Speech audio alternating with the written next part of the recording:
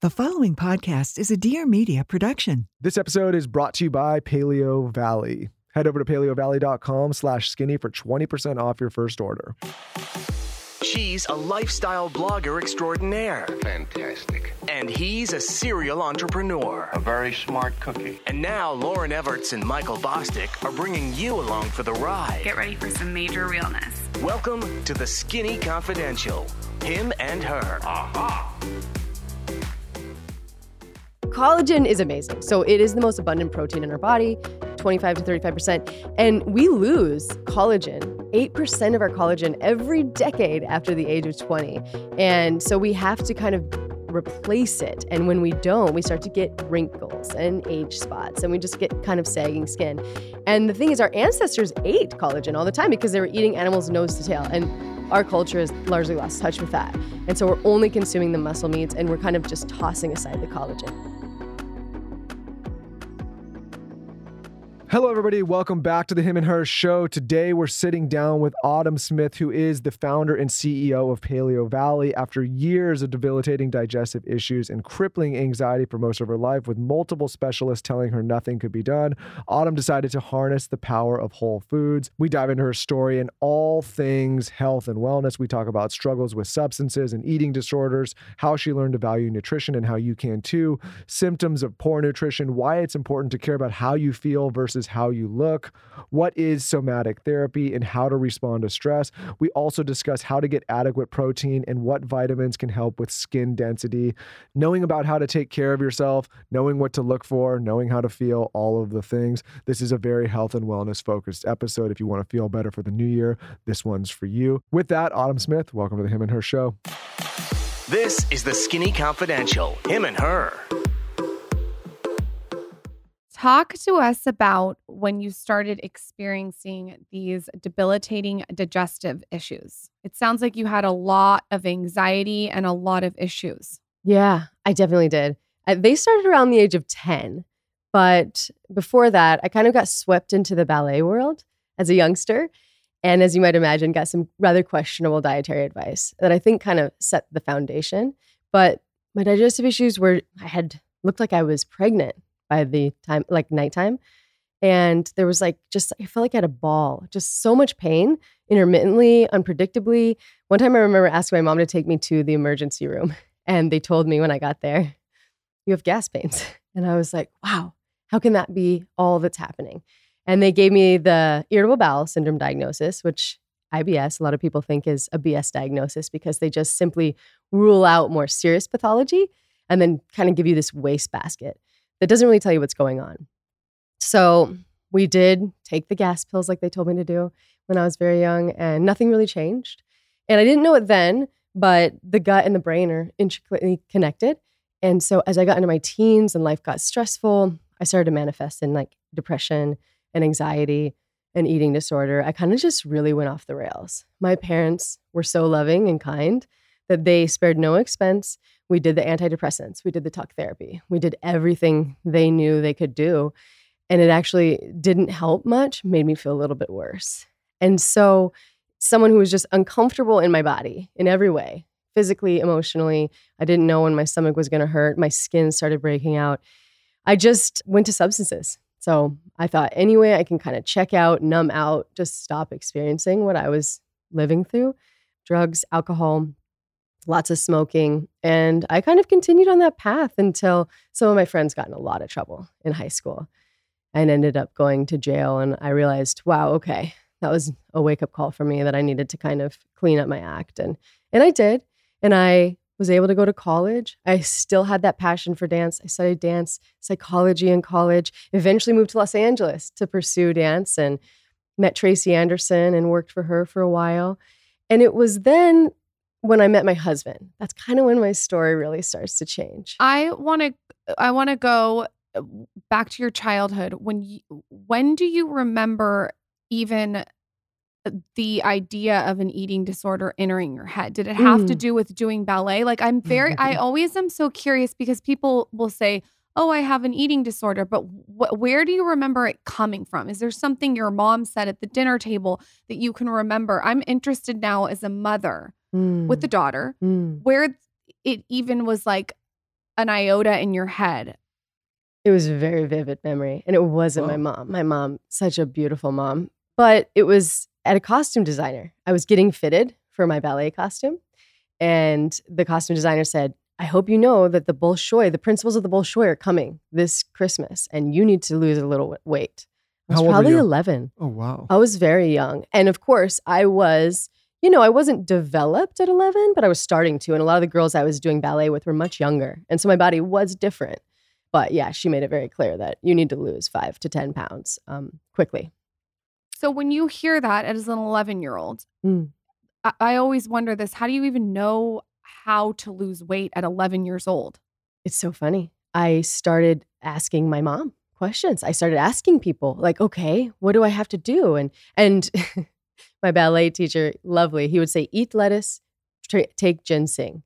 And of course, the dancers, I worked with a lot of Russians, they were smoking. And so in the studio, even while we were practicing. So I was like, okay, lettuce, smoking, just taking ginseng. So increasing energy, eating as little as possible. At 11? Yeah, I was very young. And then I got into, this kind of progressed. I was at that studio for a long time, reading calorie books. They told me calories is just a calorie. So all you have to do is count them. And then you're not going to gain too much weight. And so that was it just turned kind of snowballed. Like, oh, wow, I can control this. And that feels kind of good. And when the Bolshoi principals came, they really liked me. They invited me to go to Russia and study. And I didn't. Yeah, that's kind of where the stage was set. Looking back, the IBS, you said something interesting. You said they just gave you a diagnosis because it's almost like they want to put you in the box to be like, okay, this is IBS, so they can give you an answer. Right. Do you think the IBS had to do with the eating disorder, or do you think the eating disorder had to do with the IBS, or do you think that there was something happening within your system that was causing the IBS? Well, I think the IBS preceded the eating disorder. So the eating disorder was several years later. And so it was definitely something that I was consuming, but probably also stress related, right? I think I have always been very perfectionistic, very hard on myself. I think that's a stressful way to be. I also, as I got a little bit older, our town, have you ever seen Dazed and Confused? Yeah, sure. So that was the reality in my small Montana town. Like when you were a 7th and 8th grader, the people in high school, because there was one high school, the girls in particular were kind of laying for you. They made lists about who they wanted to initiate, and they would come pick you up after school and kind of take you and make you do these terrible things. So I was at the top of everyone's list. So you grew up quick out there.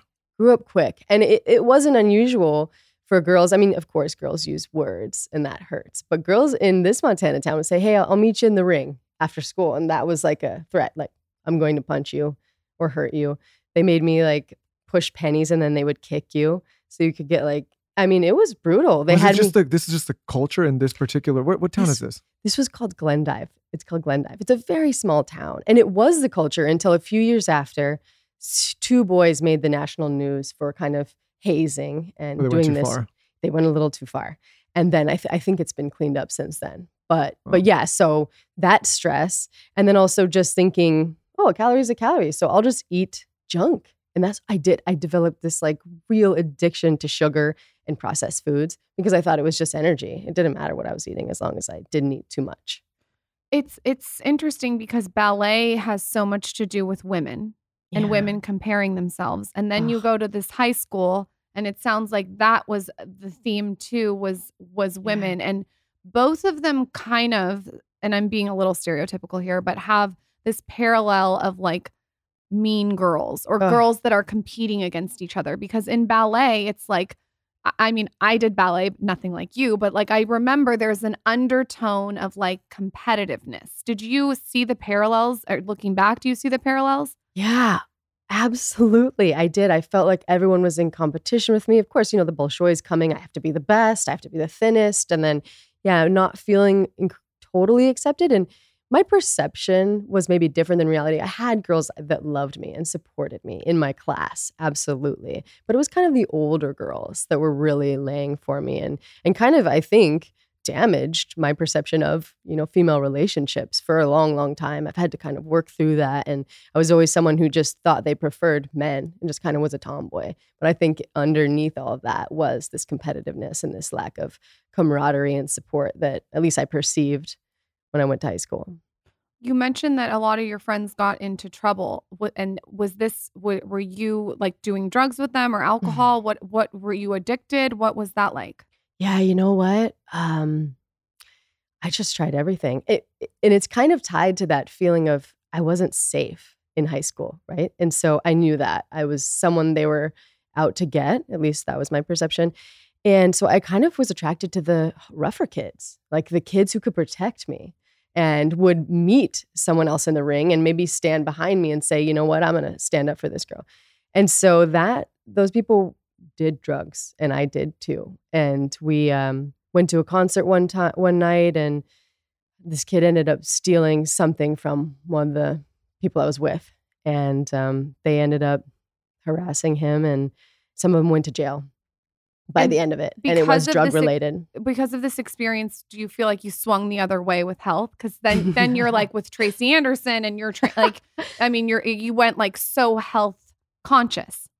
Well, I think the only thing I do in moderation is moderation. That is me. I'm just that personality. I wish that had been enough to take me to the place I am now at that time, but it wasn't. I just cut out the drugs. I was like, the drugs need to stop. But I did go to LA. I was still drinking heavily in LA and doing all the things. I just wasn't using the drugs that I thought were really the problem at that point. So at what point do you start to take your health seriously? What does that look like? That looks like my husband, when we moved in together, because I always put on a happy face, right? Still very driven, still going to get stuff done.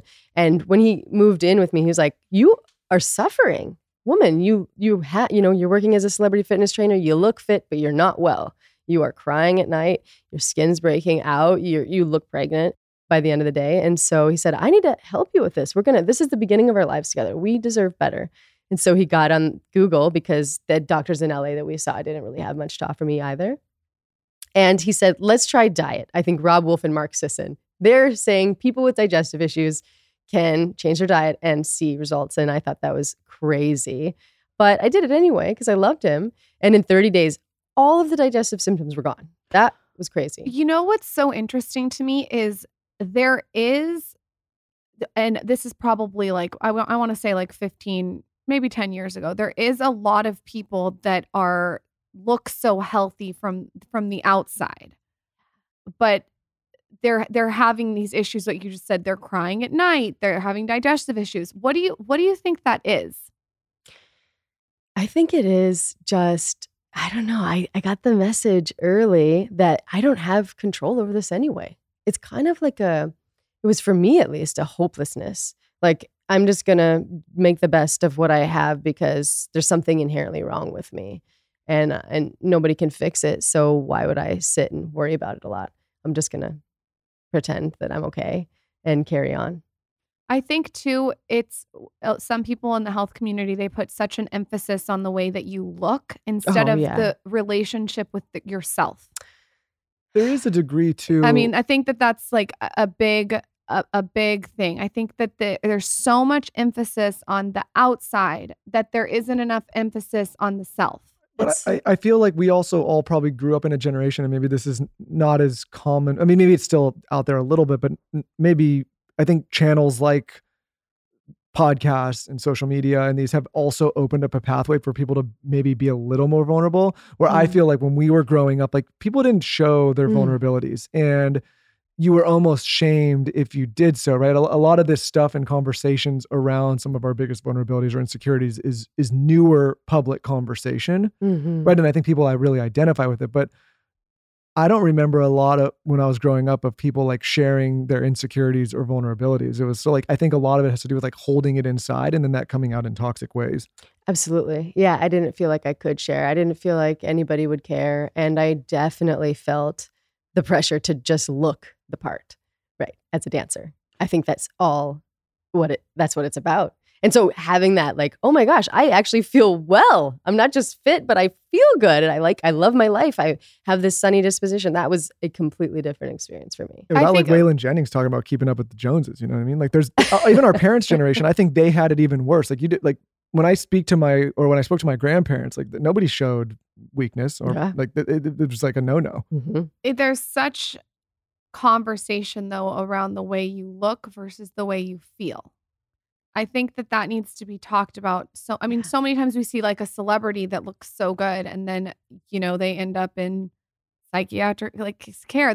There's not enough conversation around the way that you feel inside in the relationship with the self. 100%. So when you started pairing those together, how did your life transform? Oh, in every way, right? I was no longer managing. I just would get through the day before.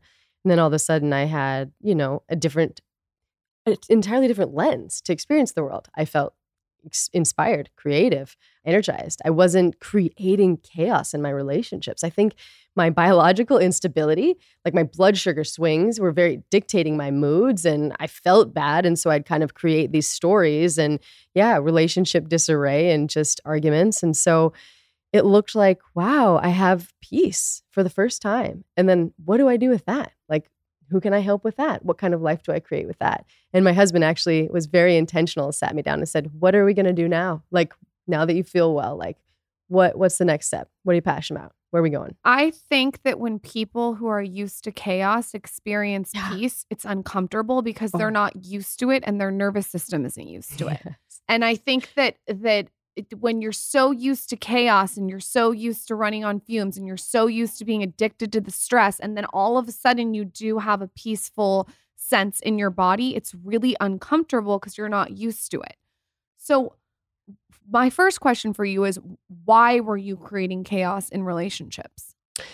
I think I probably have had like cognitive distortions that I was, either born with or developed, just, taking everything personally, making assumptions. If you read the book 4 Agreements, I was doing the opposite of all of that. And so there's that. So if somebody would give you an anecdote on something, you would think that it was a personal attack on you. Oh, of course. And I would make assumptions about what they mean and the story and their reasons for wanting to attack me. And so I had a lot of that. And then I also had that distrust. I'd been cheated on a lot. I had girls who were really, really mean to me. And so I just had this big wall. And so anytime someone got really close or was, like my husband is just genuinely peaceful and calm and wanting the best for people, it was just like, what is this? This can't be real. So I'm going to sabotage it or create some sort of chaos. So a lot of different reasons that I've done therapy since I was a very young girl, and I can see them now. But at the time, it was just my lens.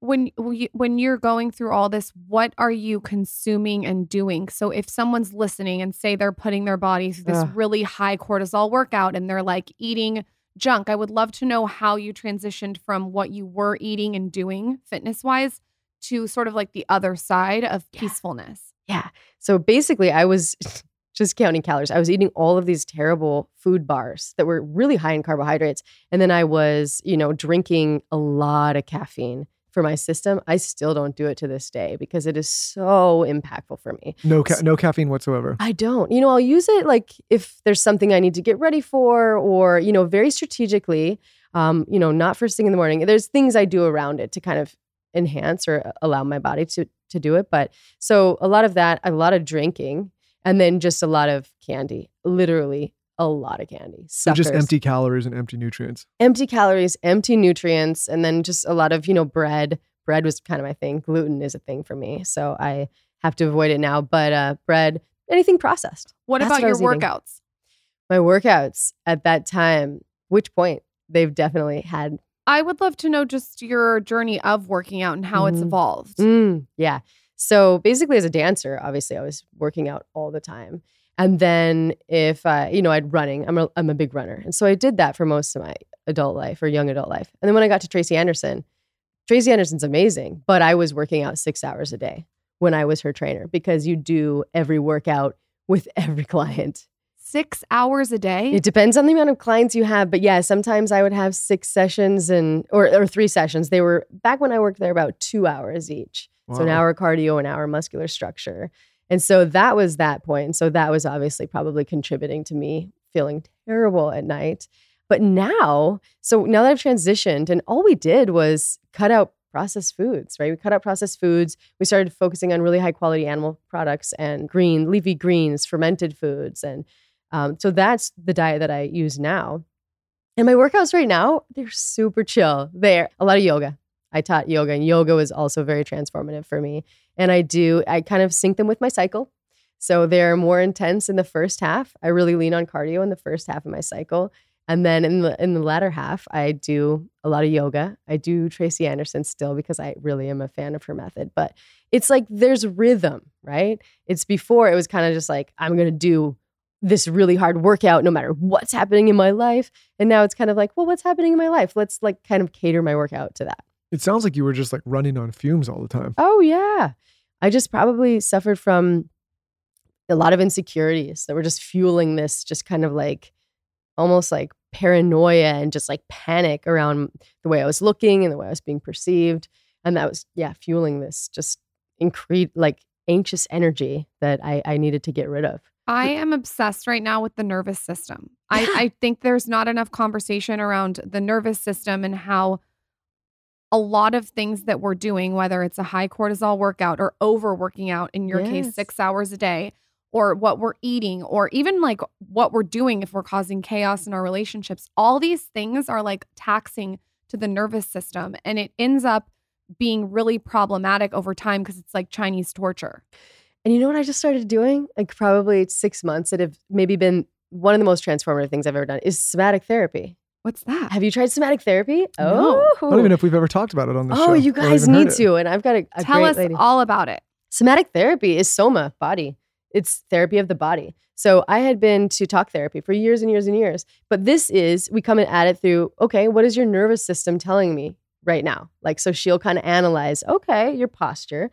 And then we learn tools to regulate. So if you're kind of in a hyper aroused state, right, you're anxious, and how do you bring your body back down? How do you even, which was the most impactful part for me, how do you recognize that you're there? Because I think I was kind of living in this disassociated state for a really long part of my life. So how do you recognize what state you're in? And then how do you regulate it? And I was really inspired to do it because I'm a mom, right? And I was like, I want to be a cycle breaker. And I want my son to know, okay, you're up here. Here's how you come down. And it's really simple. Just to give people a few things that I thought were crazy is just like looking around the room. Simply looking around the room is a signal to your nervous system that you're safe, because you have that tunnel vision when you're in a stress state, and you can kind of open it up and reverse that. And also, it's really interesting. And even just like tapping, bilateral tapping, this again sends a signal of safety to your body. And then just rocking. My little guy and I just got a recliner in our room. I'm just rocking. Yeah, rocking. And if you can't be in a chair, just swaying. And I'll notice, if I'm ever in a situation where I'm feeling really anxious, just swaying. It's simple. That makes so much sense what you said about looking around too, because this guy that does body work on me told me that it's really important to like look to the right for 30 seconds and look to the left. Maybe that's kind of what you're saying. Like, is that in line? It is. And I've read this, and I've seen videos about it, that if you look and it's kind of a reset, and that you'll yawn afterwards, and it's kind of resetting, rebooting your nervous system. So and then there's vagal exercises that you can do. But I'm obsessed with the nervous system too. I think it's underrated and more important than, it's as important as food, I think. So is this like an hour therapy session, or you go for like 10 minutes, or do you get tools that you take home? What's this like if someone wants to book a soma therapy session? Okay, it's awesome. It's an hour. And, she would prefer to go longer. But like you thought. The therapist. The therapist. In the beginning, it was really confronting, right? Really hard. And I was just like, okay, and you talk so slow. And wow. But, it's an hour-long session. She's going to look at your posture. She's going to talk about the situations in your life and how to use them. One really simple example as a mom, if anyone's listening to this, my little guy, he doesn't love school, and he'd come home and he'd be so upset. And we have this long ride home, and it always really bummed me out because I could tell that what I was doing was not easing his anxiety. And so what she taught me to do is just, those feelings in the moment are really important. You just pull over and you get in the back seat with him. You just hold him and you cradle him and you talk to him and as calmly and then you go home. I don't know. For me, that it didn't even occur to me. Instead of just charging home in the car and saying. Instead of just charging home and listening to him scream or wail or, and it just felt, I don't know, it just didn't feel good for me. But that's just one simple shift. That's a great tip. How old is he? He's 8. And we do it now. He has a bad day. Oh, here comes mom. And she, he knows I'm going to just pull over and we're just going to hold each other and. Comforting. Yeah, for me and for him. It's like I get to heal that little inner child. Do kids take the bus anymore? No, do they? Not my kid. But they do. Yeah, I mean, I was a bus guy, so Yeah. there was nobody stopping and pulling over. It was like Zaz's dream is to take the bus. We talk about it every day. She wants to try the bus. I've I never love taken that. I I'm took like, the bus you can since take like the bus with mom. I think I took the bus since like first grade. I always took Yeah, the your bus. parents just threw you And then I on. would hop on random You were, buses to go you to were different being places. comforted by your dad in the back. Let's put No. it that way. Hey, I gotta. There was no pulling over. I think. Yeah, no one was holding you in the back. I think the bus driver like backhanded me and said, He's like, "Sit I down." want to do over. I work with a lot of women, and I obviously do this show, and we speak to a lot of women and have a lot. Sometimes when things come up around competition between women and these things that I guess, again, and maybe this sounds a bit sexist coming out of my mouth, but me and my guy friends and guys that we don't have, a lot of men don't have these issues, right? I can't remember a single time in my life when like men are comparing their bodies to each other, unless it's like, hey, who's like working out and are you big building biceps? Or like, I feel like there's a lot of women that just like, they really get aggressive with other women, especially around competition. I wonder, like, for both of you, like, where do you think that comes from? Because it's an issue that I think a lot of men just don't face and don't understand. We're competing, right? I don't know. Maybe for male attention. Maybe for I'm not sure if that's something that we just feel or is cultural or what it is. But I don't know. I don't know exactly where it comes from. What do you think? It must be human nature. I That's think it's what I'm human guessing. nature. I just think Yeah. it's innate. There's one woman who's going to get the guy. There's I don't know. Well, because I think must be ingrained. Again, and someone's going to pull a soundbite of this and it's going to make me sound bad. But I think I see. Well, now they are. I see a lot of this stuff, but like sometimes I see things online and a lot of women are just really, really hard on other women. I think Oh, it's projection. I think it's something wrong that they don't like about themselves or their own life, and they're projecting it onto other women. So like an example of that would be a night nurse. I've seen this. Like if a woman has a night nurse online, like say an influencer or an everyday woman or a celebrity or anyone is showing their night nurse, which isn't rare because people will hide it all day long because they don't want to be chastised. I will see mothers who are tired, of course, from being up with their baby. Of course, it's tiring. Get mad at the mother that has a night nurse. You're talking about yourself? Yeah. No, I'm not talking about myself. I'm saying people have gotten mad at you. No, I guess what I'm saying is I'm like not talking about myself. I'm saying there's mothers that are maybe up all night with the baby and then they'll see someone online who has a night nurse and then they'll get angry at that woman. Does that make sense? I guess what I'm trying to 100%. get at is like when I was growing up and I would ever feel down or whatever, like there was a lot of guys that would like other guys would rally around and you feel like you have a support system with these guys. And it sounds like sometimes some of the experience that you've had and I know Lauren's had, it's like the opposite, right? It's like you don't feel that support. Yeah. And I just think it's an interesting dynamic that, like guys can go out and there's no issues, I think the best tip is to like go into any interaction with a lot of women with an abundant mindset. If you go in with a scarcity mindset and you're like, oh, people are fighting, people are like, I just think you go in with an abundant mindset. And if someone has a problem with that, like that's their own issue. Well, because I remember like your story, I've known Lauren since we were 12 and I remember a lot of the older girls doing very similar things that you're describing to you. They keyed my car, they rode on my car, they ripped my license plate off. It was and my experience slashed was my tires. I mean, I can relate to, but I think a lot of women have experiences like that. But I guess that's what I'm too. asking about is like where that comes. I mean, who knows? Maybe it's a bad topic, but I'm just was wondering like where that comes from. Because again, my experience is you get there and a lot of the older guys kind of like, you'll get like hazed a bit, but it's not malicious. It's like you're kind of like getting indoctrinated into this brotherhood of like guys that are actually going to support you, or maybe you're playing a sport with them. It's not like nobody's keying cars. Why don't you go do a science experiment in a lab, Michael, and figure it out? Because everyone would love to know. I just think it's an interesting dynamic because, again, I see it a lot, especially in the business that I'm in, where it's like, and it's this space was created to kind of like support female voices and amplify that and collaborate, but.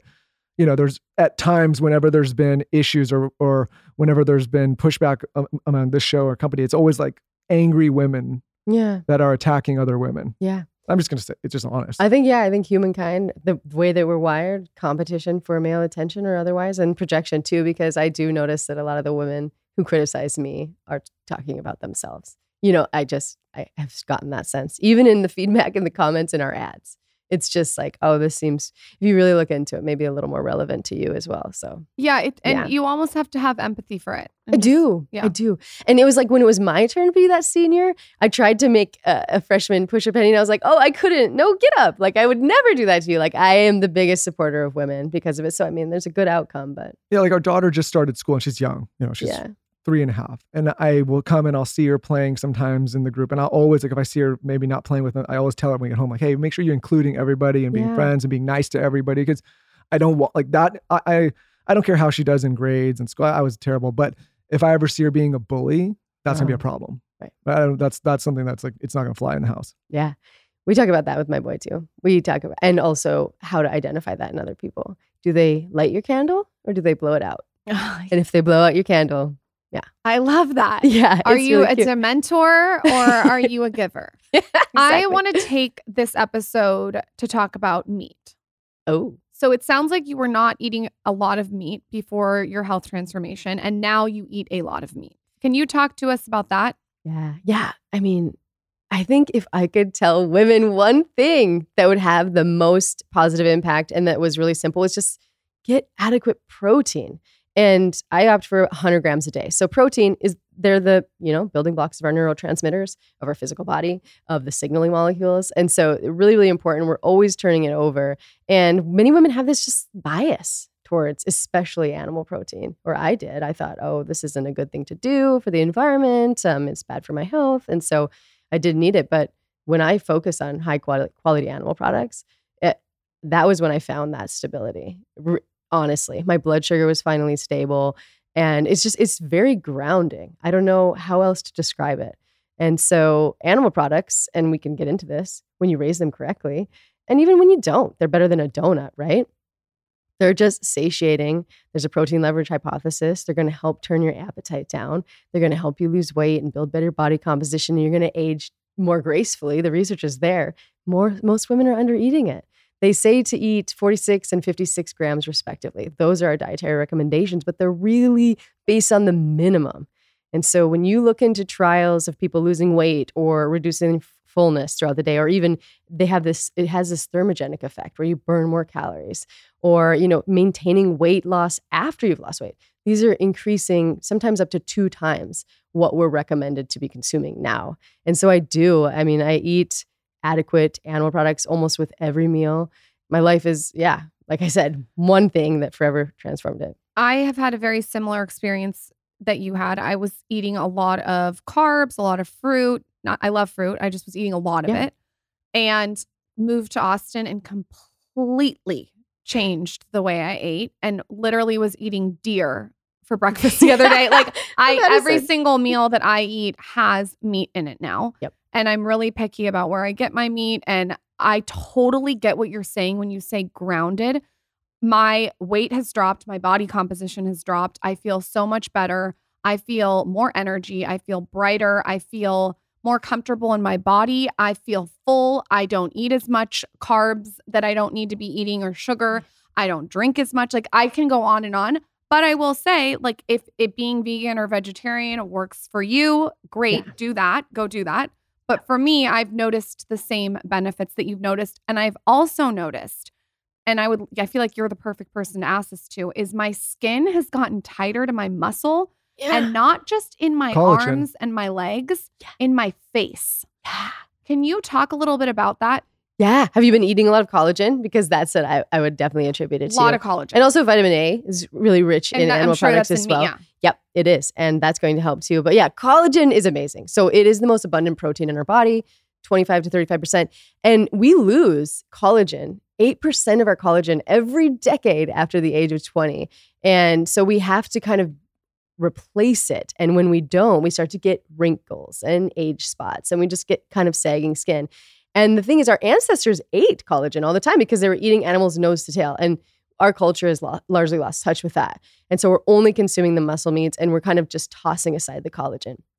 Now, research has been really clear about this. When you add collagen in the mix, one trial in particular, 45 to 65-year-old women consuming not even an enormous amount of collagen. I think it was something like 5 grams of collagen, but a 20% reduction in wrinkles.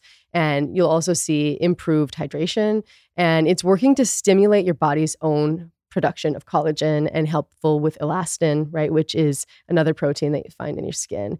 And so it goes beyond skin though. I mean, there's so many benefits of collagen, but yeah, simply adding collagen into your diet, the glycine too. There's a really special amino acid profile in collagen, and glycine, proline, they all have kind of their secret sauce, but glycine's also been shown to help kind of prevent oxidative stress to the skin as well. So that's probably what you're experiencing is just more hydration and better turnover of collagen. And just, it's kind of like a fountain of youth, honestly. If you drink your bone broth, it's like taking your insides to the spa. And it's just not something that we do enough today. You mentioned Mark Sisson earlier, and I was talking to him and he basically said if he could only do like one supplement, it's collagen because of all these reasons. And I'm reading this book called The Wager, which I can't remember the author's name, but it's a really good book. And it's talking about scurvy. And when you get scurvy, it's like lack of vitamin C, which depletes your vitamin C. And then your whole body, your teeth fall out, your skin falls off your face, old wounds. So I just think, again, like I'm all for if somebody has an ethical reason to go for a plant-based diet. But I think to say that there's no benefit to meat and collagen and some of these things is a little bit misinformed and not enough people talk about. I also, it's interesting when she started eating meat. I think a lot of people that eat a ton of carbs, if you put, say, 50 grams of protein from an animal-based product on that plate and then the same amount of carbs you normally eat in a meal, but you eat the protein first, I guarantee you're not going to be able to finish those carbs because you're going to be so satiated and you're going to feel full. And that is also helpful because you're not eating, again, all of these just empty nutrients. Well, yeah. And there's the protein leverage hypothesis. I think I skipped over it, but I really want to emphasize it because it's this theory that essentially our body's looking for amino acids, right? And so if we're consuming carbohydrates and we're consuming fatty snacks, we're going to eat and eat and eat and eat until we've had that adequate amount of protein.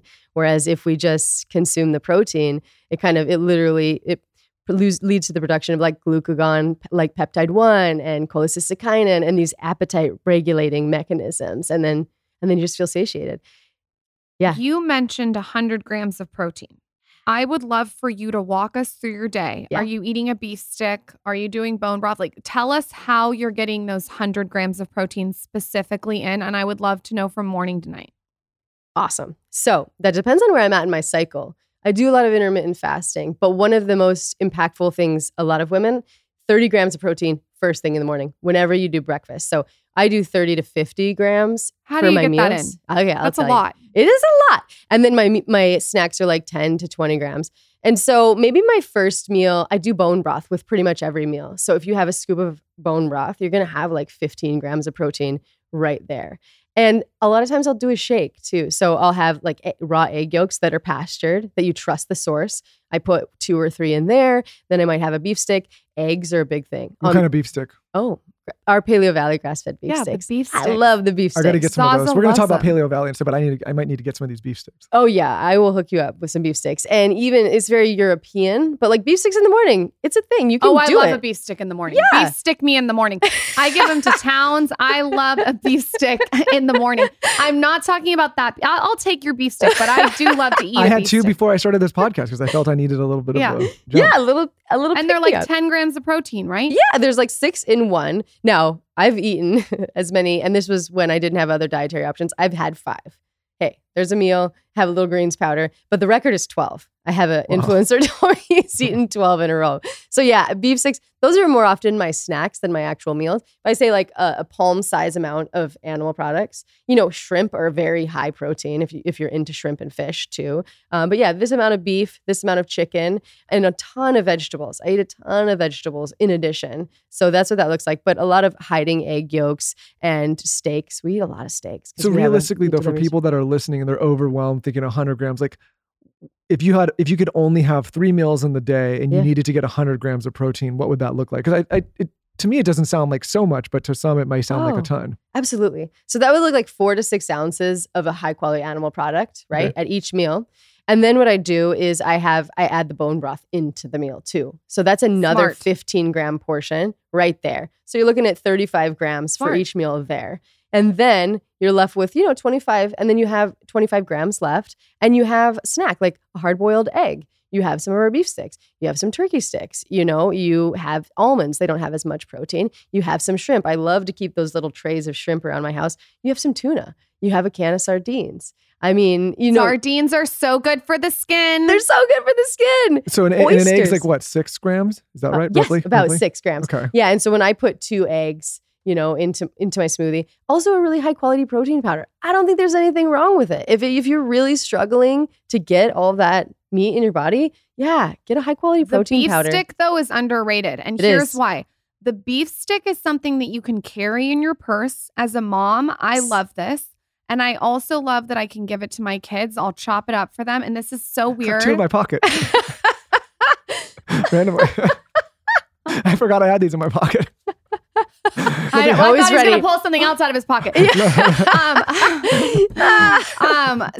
But they're so easy to implement. And the best part, they don't need to be in the fridge. No. You can just carry them like it's like a fruit snack, but a beef stick. But you got to get a good source. This can't be any beef stick. Let's clarify. Yeah. There's a lot of really dicey ingredients in most beef sticks, like BHA and BHT, and those are linked to potential carcinogens. So we have gluten, problematic. If you find them in the airport, it's probably not the right one, right? Yeah, exactly. Yeah. Most of them aren't the right one. And so you really want to start from a good, clean animal, grass-fed, grass-finished, regeneratively raised, if you possibly can.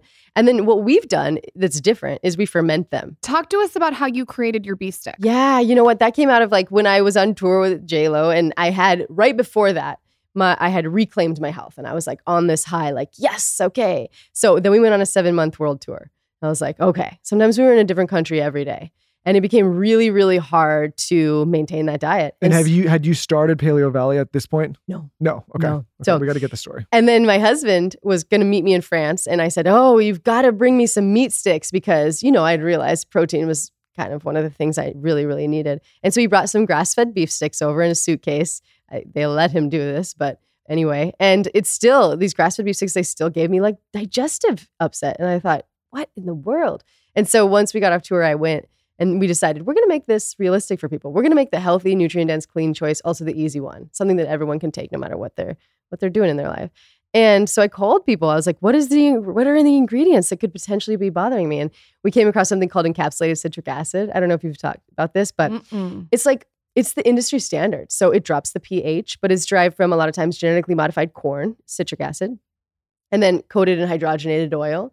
And there are these little beads that you just put into the product and it melts in. And so it drops the pH. Oh, and when the manufacturers, we were like, well, I don't want to do that. And he's like, oh, it's industry standard. You just have to label it citric acid. No big deal. Like no one will know. And I was like, I don't care. Like that's probably, in my hypothesis, that was probably one of the ingredients contributing to it. So I thought, no, we're going to do it something different, something very different. And what did our ancestors do? Like they fermented meat, and it sounded weird, but a lot of other cultures do this. So I think I made 200 phone calls, and we finally found a manufacturer saying, yeah, I'll ferment your sticks. It's not very common because it takes about 4 times as long, but one guy was willing to do it. And so, the cool part is that it has this different flavor, right? It's not like tough and chewy.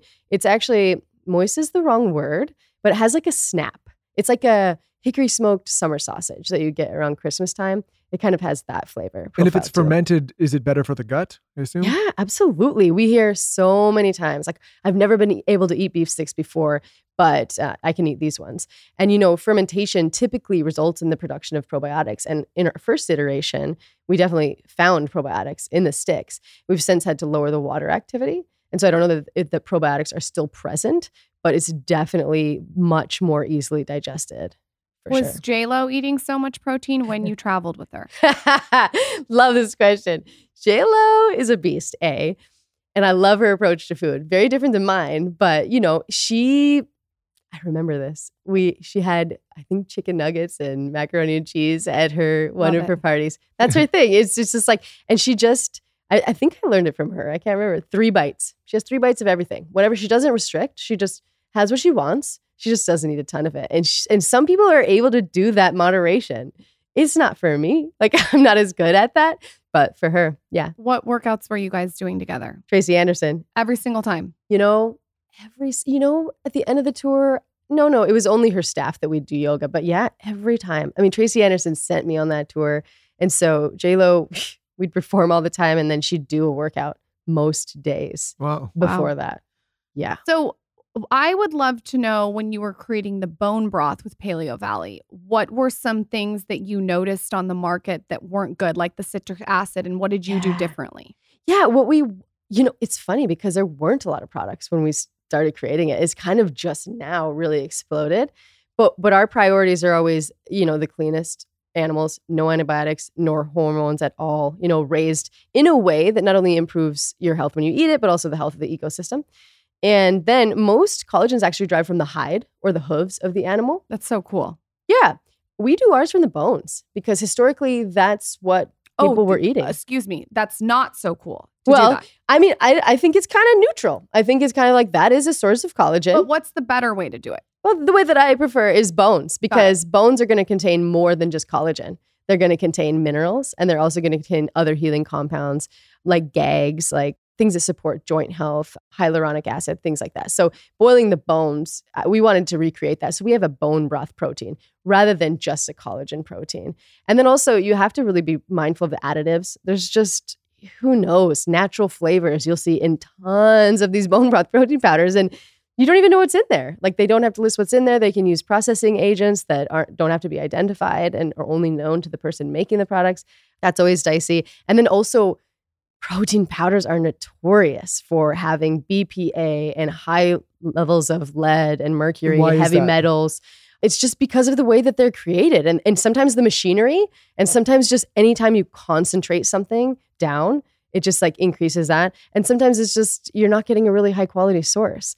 And so also pesticides you really, really, really want to have your collagen tested for pesticides, which is why we test for I don't think anyone's ever said 75. that on the show. Yeah. You just want to make sure that some third-party testing is coming in, because you don't want your collagen to turn into a source of toxins in your body. So your collagen has no pesticides? Yeah, we test for the presence of 75 different pesticides. And also, it sounds like your bone broth has no natural flavoring. No natural flavoring. And it sounds like your beef sticks have no citric acid. So what I love so much about your company is that you are so passionate about what you have put in your own body, because you've had your own digestive issues, that to me, I think it establishes a really nice trust with the consumer, because you aren't going to be eating anything that's all these hidden shit.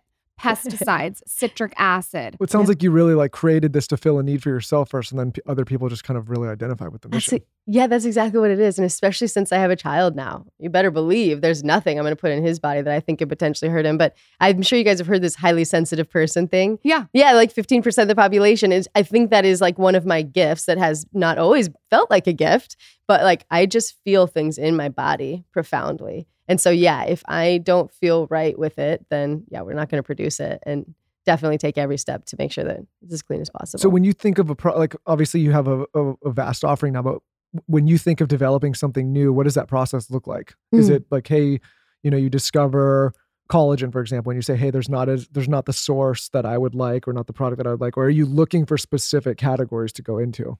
Both.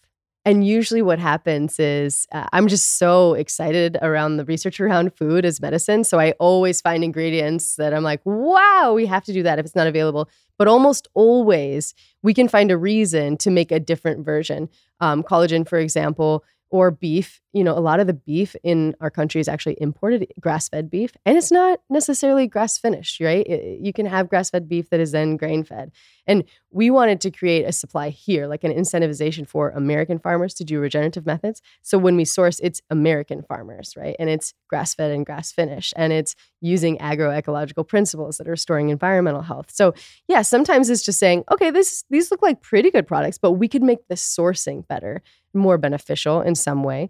Or it's creating an entirely new category. I think we were like the second organ complex on the market. Just Dr. Schmidt came before us. But yeah, it's both. And we have food scientists on our team, and many times it's my darling husband, Chaz. He's an idea man. We just work together. He seems like a fun time. Oh my goodness. He's the best. Hey, Chaz. He's the best. I know. I wish he was here. He can come on next time. Yes. Speaking of organ meats, obviously a lot of people are now, this has become mainstream. People are talking about all the time. Yeah. What would you pushed people towards, and what would you caution them against when it comes to these kind of products? Ooh, that's a good question. Because I think like everyone's hearing all this stuff, and you have these, like at one of our studios, the Liver King was in there with a giant plate, like slamming all this food. And I, not passing judgment on anybody, but I think this has become a hot topic and people are obviously interested in the subject. But I think just like anything else, you have to get the right source and have a little bit of information. 100%. And I want to talk about something exciting. I just learned about that after it. Remind me. But so yeah, you want animals that are raised appropriately. You don't want antibiotics. You don't want hormones. You don't want pesticides. And for us, it meant we want an American supply again, because a lot of them are coming from other countries. And I understand because historically they've had higher standards. But I think now a lot of American regenerative farmers are getting ahead of this trend and they're not using antibiotics or pesticides. Also, you want to freeze dry it, right? You want to have it, the processing really, really matters too. And so you could damage the fragile proteins or other nutrients. And so having like a freeze dried, and then you just don't want anything else in it. And people hear that like eating liver, it's a toxin because it's storing everything. The liver's not. It's processing things and it's letting go of that. But that doesn't mean that pesticides, antibiotics, or hormones, or when the animals are treated poorly, that it couldn't somehow negatively impact the quality of that. The quality of the animal, the processing, and of course, you just don't want any extra additives in there. If we want to just get a quick organ in, what's the best organ to get in? Are you talking about with capsules or just to eat? Both. Okay. So yeah, I love our grass-fed organ complex. If you're someone like me, it was when I got pregnant that I realized, wow, focusing on nutrient density is important. I was exhausted. And I read about this anti-fatigue factor in liver. And my husband tried to hide it so many ways, right? He, put the tripe, just like snuck it in some beef or, soaked it in milk. What a good husband. Yeah, it didn't sneak work liver for in me. anything of mine, Michael. Yeah. How do you know? Maybe I you will did. now. So for me, capsules are the way to go. I love our organ complex. It's liver, heart, and kidney, and that's genius.